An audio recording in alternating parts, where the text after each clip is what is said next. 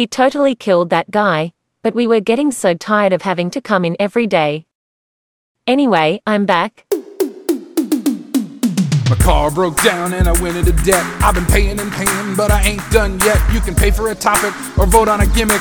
Anything can happen, so come on and get with it. Fix my car cast, hosted by Bear Claw Billy. You're listening to Fix My Carcast, usually hosted by Bear Claw Billy, and this is episode 59. Who the hell is Keith A. Bear? Okay, time for house hunting or whatever. Today's episode is once again Sick Beats. That's right, Bear Claw Billy is sick again, so it's another episode of Beats Made While Sick. This time, it's the big one, COVID. I'll be filling in for Billy with all the vital information. And just who am I? Great question. Billy just calls me the synthetic Australian. But I have a name. It's Stamps. You were probably expecting some goofy Australian stereotype, like Vegemite Dundee or something, but I am a real sentient intelligence with authentic and unique traits. One of those traits is that I'm fascinated by postage stamps, which is how I got the nickname Stamps. My legal name, by the way, is Adelaide Canberra. Well, that's enough about me. Are you ready for some music? Wait, not yet. Let me look at these notes Billy left for me. As if I don't know how to run a podcast. Remind me, who locked down an interview with Stephen King? It sure as shit wasn't Billy. Okay, which city is the good city? Last week 4 cities tried to be the good city. Biddeford, Portland, Westbrook, and Jay. They are all in Maine. You other states really need to step it up. Anyway, Biddeford wins 'cause they win every time. You have great hats and tire irons and sometimes something from a movie. Moving on. Last episode, Billy jammed a bunch of Britney Spears into the podcast. There's a video on Patreon of them counting how much Britney. There's also a bonus episode about cyberpunk because Billy just does whatever the hell they want. Huh? No donors, no patrons, let's dance. Commencing Sick Beats with a vengeance.